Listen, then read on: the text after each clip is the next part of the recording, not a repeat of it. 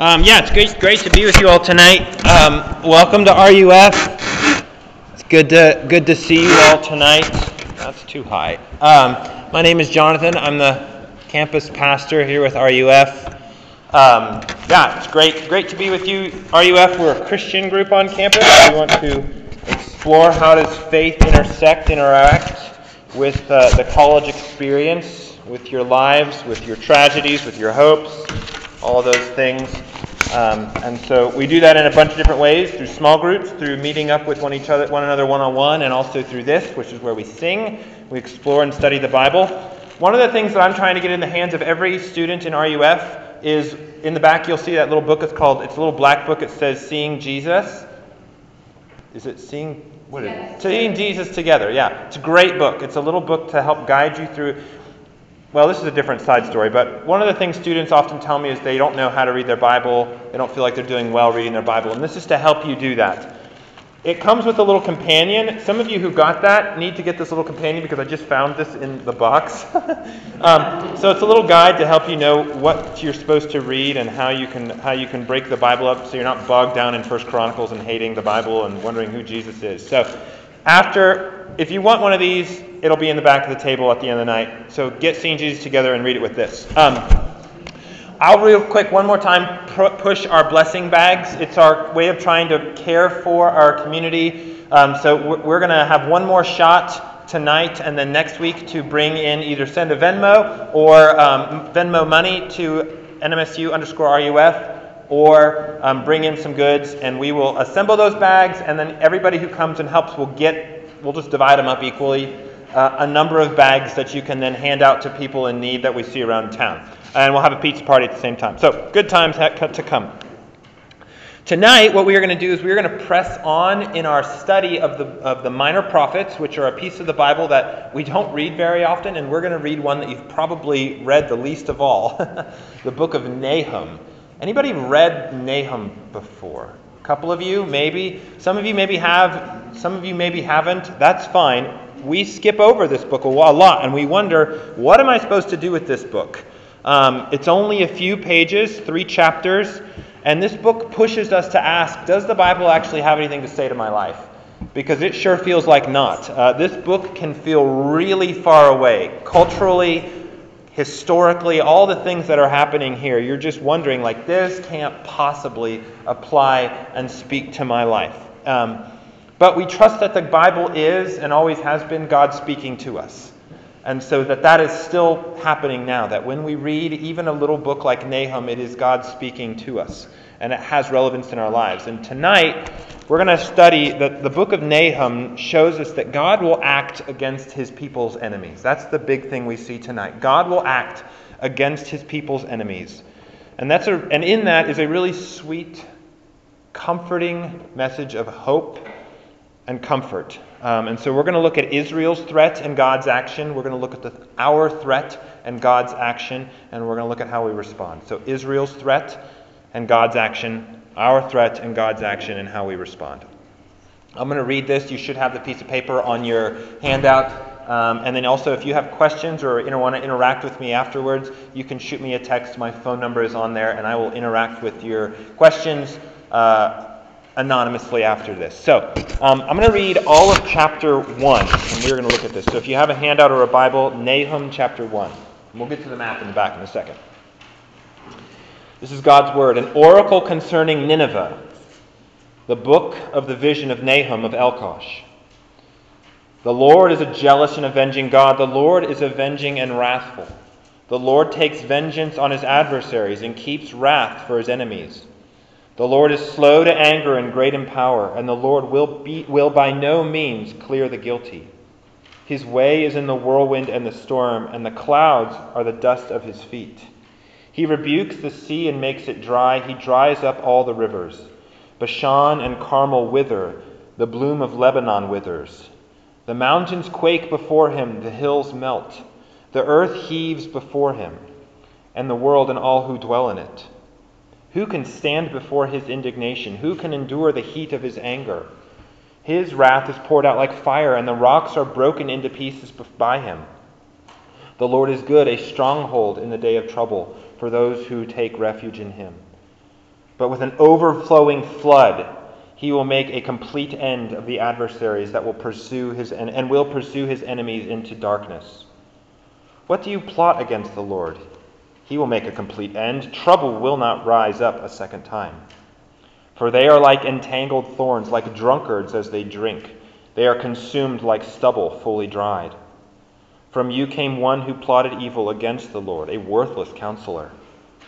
Thus says the Lord, though they are at full strength and many, they will be cut down and pass away. Though I have afflicted you, I will afflict you no more. And now I will break his yoke from off of you, and will burst your bonds apart. The Lord has given commandment about you. No more shall your name be perpetuated. And the house of your gods I will cut off, the carved image and the metal image I will make your grave, for you are vile. Behold upon the mountains the feet of him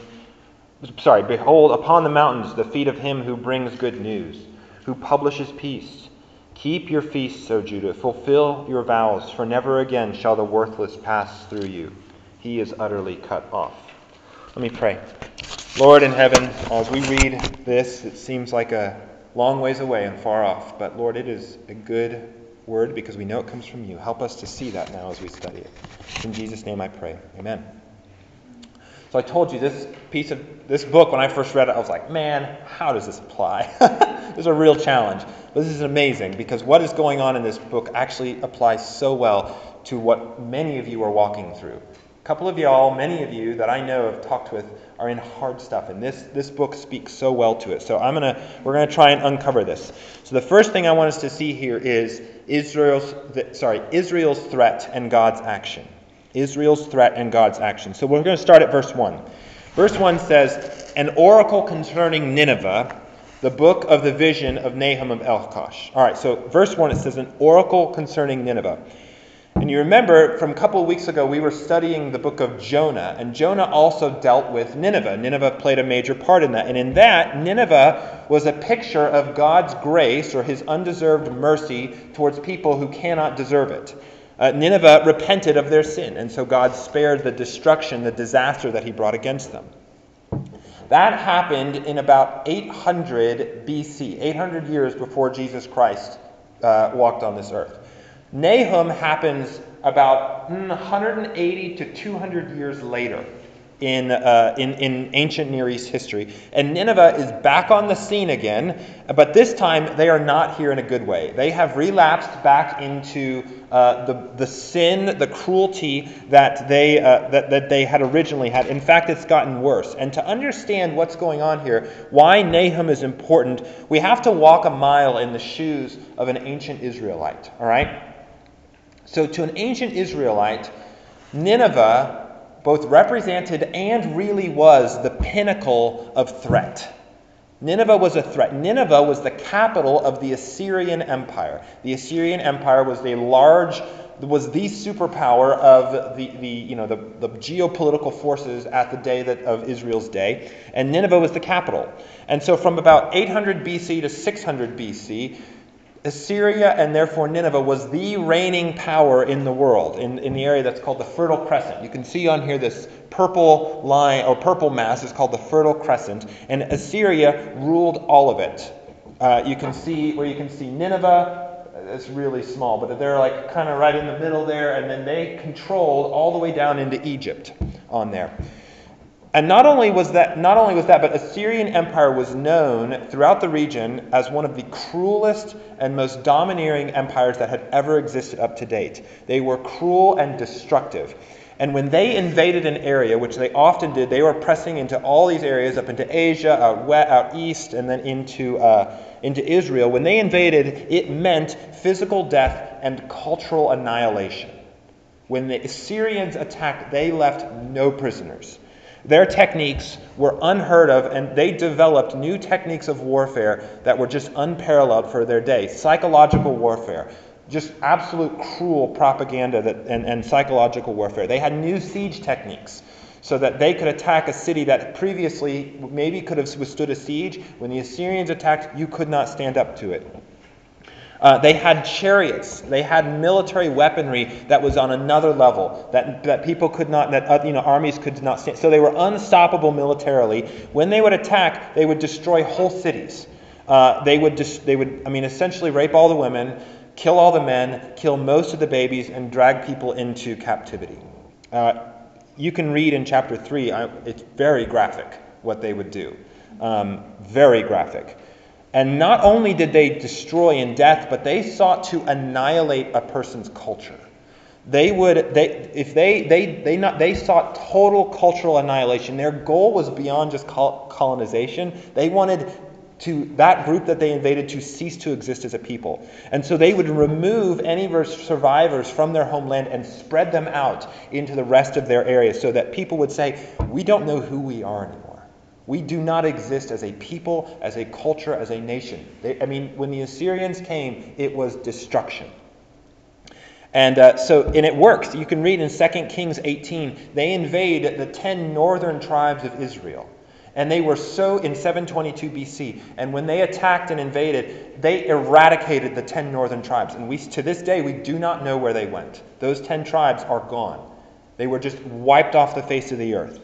You can read this in 2 Kings 17 through 20. So Assyria is a constant threat to the people of God, to Judah and to Israel. They were a perpetual threat. And so you can imagine living in the fear of the superpower constantly launching the possibility of an annihilating military campaign against you. So Nineveh was and represented death and destruction to Israelites. To drive it home a little bit more, we can try to imagine how Nazi Germany would have felt to a Polish Jew. That's how Nineveh felt to an Israelite. The threat of, if they come, we do not live. Our people, our culture are gone. Death, destruction, torture. And into that world, into that emotion, into that reality, Nahum writes his oracle. And the word oracle or vision in verse 1 is saying this is God speaking. These are the unique words of God has words for this situation. Nahum speaks on behalf of God concerning Nineveh. And what does God say? Verse 2 through 9, he starts to speak into this. It says, you can read it. The Lord is a jealous and avenging God, avenging and wrathful, taking vengeance on his enemies, keeps his wrath for his enemies. Slow to anger, but great in power, by no means will clear the guilty. He rebukes the sea, dries up rivers, Bashan and Carmel, which are famous mountains in Israel. They wither, the mountains quake. So first, notice that in going on here, that the word for God here, the word for Lord, is the all-caps word. You'll notice that in the text. It's in all capitalized, which means in English translations, that's how we translate God's Hebrew name, Yahweh. And that's God's personal name. And it means, literally, you know how each of our names have a meaning. God's name, Yahweh, means that I am consistent, or I keep my promises. It's God's personal name for saying that I will keep my promises.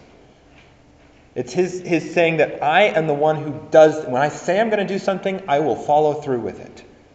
And it's saying that I am active and intimately involved in the affairs of human beings. And so what does it say? He says, I keep my promises, I'm involved in human beings. What does he do? He's jealous. He's avenging. He's wrathful. He takes vengeance against his adversaries. And it says, and when God does this, when God is active, when he's on the move, the parts of the world that seem impregnable, things that don't move, like mountains and oceans, even they can't stand up to his movement. Verse 4, the sea. He rebukes the sea and makes it dry. He dries up all the rivers. Bashan and Carmel. These are mountains that are well known. They quake, they wither. The bloom of Lebanon. Lebanon was this eternally green area. Even it can't stand up to it. Mountains don't move. They didn't have the ability to, we don't move mountains easily, but they certainly couldn't move a mountain. But it says the mountains melt. The earth heaves before him. So what Nahum is showing right off the bat is he says that God is in total control and he's the main character. In the story of geopolitics, God is the protagonist. He's the main actor. Assyria, boy, they think they're the big one. When Assyria attacks, nobody can stand up to them. Nahum is saying, You know nothing of wrath. You know nothing of power. You know nothing of destructive capability, but then when the God of the Bible acts, that is all sourced in God. He says in verse 9, you have a plan? Humans make a plan? What do you plot against this God who is active? He makes a complete end, so much so that you do not get up a second time. He uses this powerful image. He says, when God acts, anyone who opposes him is like a drunkard who can only stagger. The image here is of a bar fight, and this drunk fool walks up to an MMA fighter and puts up hands. The only thing that happens in that moment is somebody goes to the hospital, and it's not the MMA fighter, right? That's the image here. So, and then it says in verse 12, though they are full and strength of many, they will be cut down and pass away. That is, though Assyria looks so intimidating, they will be cut down. And in fact, it goes even further. Look in verse 14. The Lord, again, has given commandment about you. No more shall your name be perpetuated. For the house of your gods I will cut off. The carved image and the metal image I will make your grave, for you are vile. What's going on here? Well, it's interesting. He's saying here, your name, that is your perpetuity, the thing that comes after you, the things that people look to, it's gone. It's eradicated. You know what also? The gods that you look to, that is the cultus. The word, you know what the word culture comes from? The religion, the cults, they're gone. So he's saying, oh, you who seek to eradicate and annihilate cultures, I'll eradicate you. That's what I'm capable of. That is what I will do. God, the nation that annihilates cultures, God is saying, I will culturally annihilate. That is what I am doing to the nation that is a threat to my people, Israel. So here, what is this? What's happening here? Nahum shows here that God is in total control of human affairs, human history, and God will destroy anyone who threatens his people. God says, I have made my promises to the people of Israel. They are mine. And the greatest cultural threat, military threat that could come and harm them has nothing against me. I will eradicate them. And that's exactly what happened. In 612 BC, the Babylonian Empire comes and destroys the Assyrian Empire. And it's gone. We're not even sure we think we know where Nineveh is today. It was completely removed. Nothing left. And this is a consistent theme across the minor prophets, that God is in control of human history. That he uses foreign nations for his purposes, sometimes to discipline his people, but he always rules and reigns over them. God is in control, the minor prophets say. The God of the Bible, he is sovereign. He is the king over kings. And to sum up this first point, Nineveh is the major cultural, theological, and political threat to Israel. Cruel death and cultural annihilation. It's scary. And yet Nahum comes in and says, he tells Israel and Assyria that God is actually the one in control, and that he will finally punish Assyria. Now, that's what this book means to the Ninevites. How do we begin to see how this applies to our world, to what our experience is now? So, if Nineveh was their threat and God's action, let's look at our threat and God's action. If our threat and God, how does this apply to us? It's a challenging question to ask because we feel so much distance, so much separation. We're not threatened by a place called Nineveh in Iraq today. We're not threatened, so what does this mean today? Well, let's first look at what's the wrong way to apply this text. First, it's wrong. Nahum does not mean, it's illegitimate for us to apply this to another modern, nation state today. And to say, well, Russia is a political threat and therefore God will destroy Russia. That's not what Nahum is talking about here. It's wrong also to say, well, my professor is a threat to my career ambitions, and so Nahum is saying that God's going to protect me from my professor or from the bully or from my roommate or something like that. Why? Because God is not in a covenant relationship, that covenantal protecting relationship with America. God is not in a covenantal relationship with you in the sense of your schoolwork or any of those things. But God is in a covenant relationship with you who are in Christ. And God does offer that covenantal protection, that divine warrior king protection that he offered Israel as it pertains to our salvation. The key to understanding this text comes in verses 2 through 8, where we saw that God, Yahweh, the Lord, is a promise-keeping or a covenant-keeping divine warrior against all evil. He keeps his promises in fighting for his people against evil. These verses show God as the main character in a battle against evil and his people's enemies.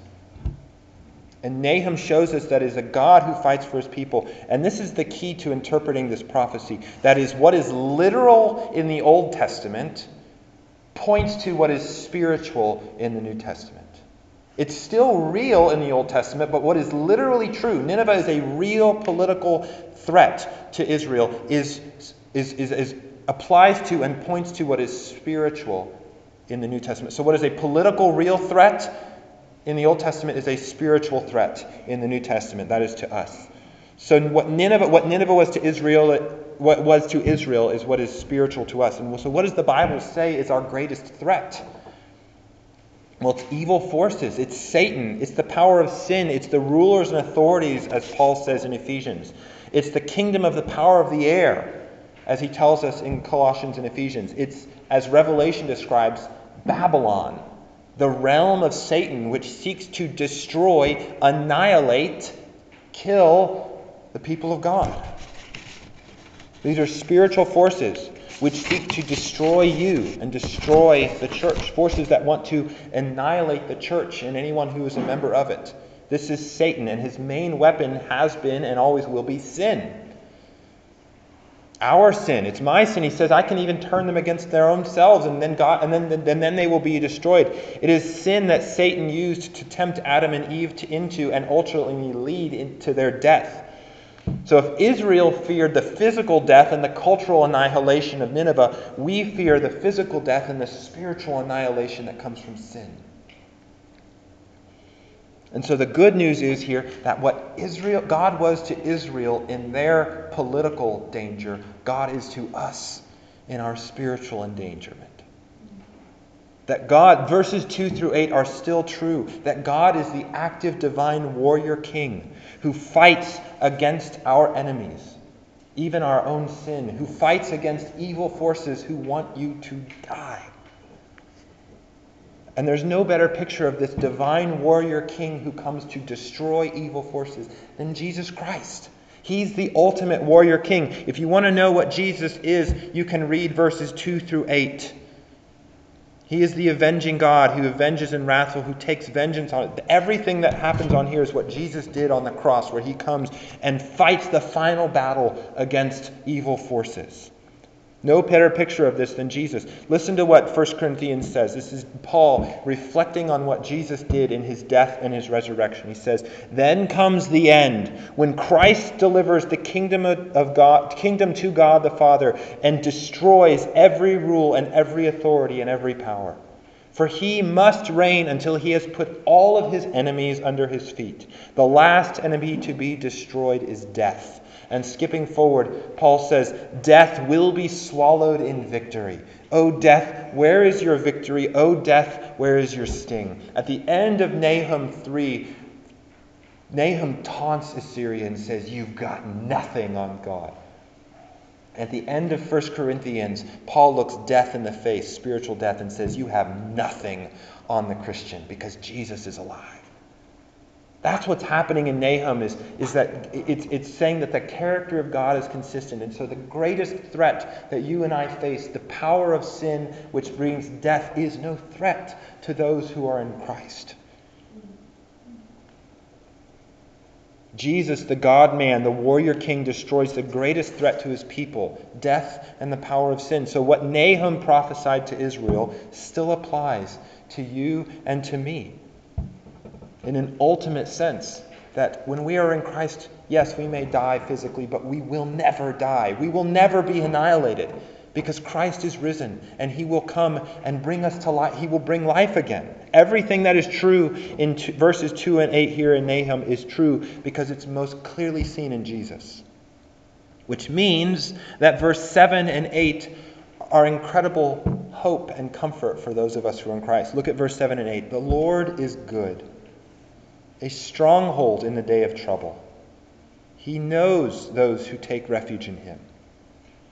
But with an overwhelming flood, he will make a complete end to the adversaries and will pursue his enemies into darkness. Do you see how active God is?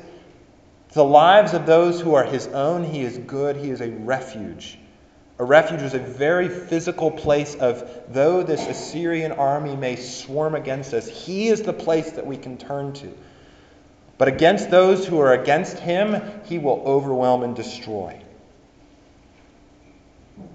And so we know that Jesus, he's the refuge from the threat of death. He is the scourge, and he's a scourge to the threat of death. Because of his resurrection, he looked death in the eye and says, what do you have? You can't do anything to me. And this is a tremendous source of comfort and of hope to all of us. Y'all, we live in a highly anxious time. I've been reading studies about students right now, and anxiety is at an all-time high. I talk to each one of you, and you all have something that you are deeply anxious about. Everything from World War III in Ukraine and Russia to anxiety about social media, to pressure to perform in school to get the right grades, to pay off loans, to anxiety about American political discussion. I mean, it's a highly anxious age. And all of it is girded by what's going to happen. Are we going to be okay? It looks around and it just says, it feels like more things are just up in the air. More plates are being, I just don't, and I feel it myself. Like the reality of my mom dying, I'm stressed about that. The reality of moving, I'm stressed about that. We all feel it in our health issues, in our relationship issues, our family pain. And Nahum shows us the full character of God. And he says that God is in total control and he fights for you when you trust in him. And he will not let the things that we are anxious about, the things that cause us to not sleep at night, the things that make us go, am I going to be annihilated? He will not let those things finally triumph. Things like sin, things like Satan. And that's a message of comfort and of hope. Which brings us to verse 15. How do we respond? Here, Nahum is addressing Judah. He says, O Judah, behold upon the mountains the feet of him who brings good news, who publishes peace. Keep your feasts, O Judah. Fulfill your vows, for never again shall the worthless pass through you. He is utterly cut off. Here Nahum says, there is a message of good news, a news of peace, that even as God rises up to take action against evil, he brings good news messages to his people. And the word gospel, you know, the word gospel is an old English word that means good spell, which means good news. The gospel, the good news of God being active on his people's behalf. Rising up and says, here, coming over the mountains, are someone who brings good news, who brings news of peace, not of war, not of cultural annihilation, but peace. Judah need not fear Assyrian military action against them. We need not fear the power of death and Satan and sin against us, because God has been, is, and will be active to defend us. And so Nahum says, keep your feasts and fulfill your vows. And to the Israelites, what that basically means is keep showing up. Keep showing up emotionally, spiritually, religiously to what God has called you to. Keep the feasts were ceremonial times of trust and obedience before God. The vows were promises to obey God, saying, yes, even though we fear annihilation at any moment, we will keep showing up into the presence of this God, this Yahweh who we trust will sustain, protect, and keep us alive. And so this is the habits of trust and obedience in the presence of a God who we trust, we know, will sustain and protect us, though the worst may happen. Keep your feasts, keep your vows, keep showing up. For never again will the worthless, that is, those who would annihilate us, pass through us. This means for us, keep showing up to your Bible, to your small group. Keep showing up to worship, to Sunday gatherings. Keep showing up to obey and know the God who is your refuge and the scourge of your enemies. There are moments in college, there are moments in each one of your life where you look around and you say, I don't think God's going to pull through. And so I don't know if I want to show up. It's so tempting in moments of attack when we feel like the threats of death and anxiety and anything less than death will overwhelm us to quit doing the habits of faith, to quit doing the ceremonial moments and habits of obedience and trust, to quit spiritual community, to quit prayer, to quit church and say, I just don't think God will keep his promise to me. And Nahum tells his people in the presence of the Assyrian threat, he says, don't stop. Keep showing up. God will follow his promises. He's never let you down. Don't stop. Do the actions. Do the habits of trust and of obedience and of hope. Be patient and wait for his deliverance. Guys, I won't lie. It's so easy to be apathetic about faith right now in college. It's so easy. There is very little that has you coming in this building tonight. Very, very little.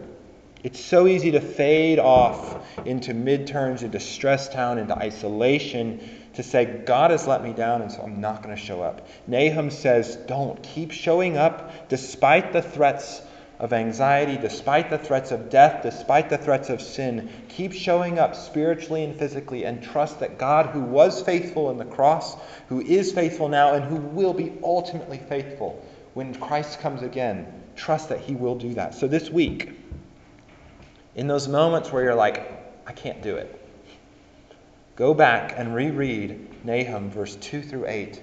Remember the faithfulness of God to you.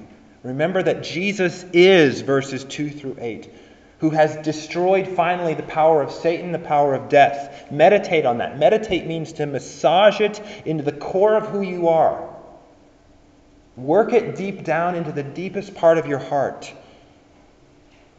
That this is what it means to know and follow God. The complex character who is a refuge for us and a scourge to enemy. This is Jesus that you can trust, who will deliver us from all our threats, even from death. Let me pray. Father in heaven, I pray that as we study this tonight, that you would give us trust. That's what we need more than anything. That in the moments of anxiety and fear, just like the Israelites felt, in the moments of depression, of discomfort, of hopelessness, that we would trust in you and trust in your faithfulness, most perfectly seen in the victorious work of Christ on the cross. Lord, knead that into each of the thin places in our own heart that each one of us is carrying in tonight, and help us to keep showing up. It's in Christ's name I pray. Amen.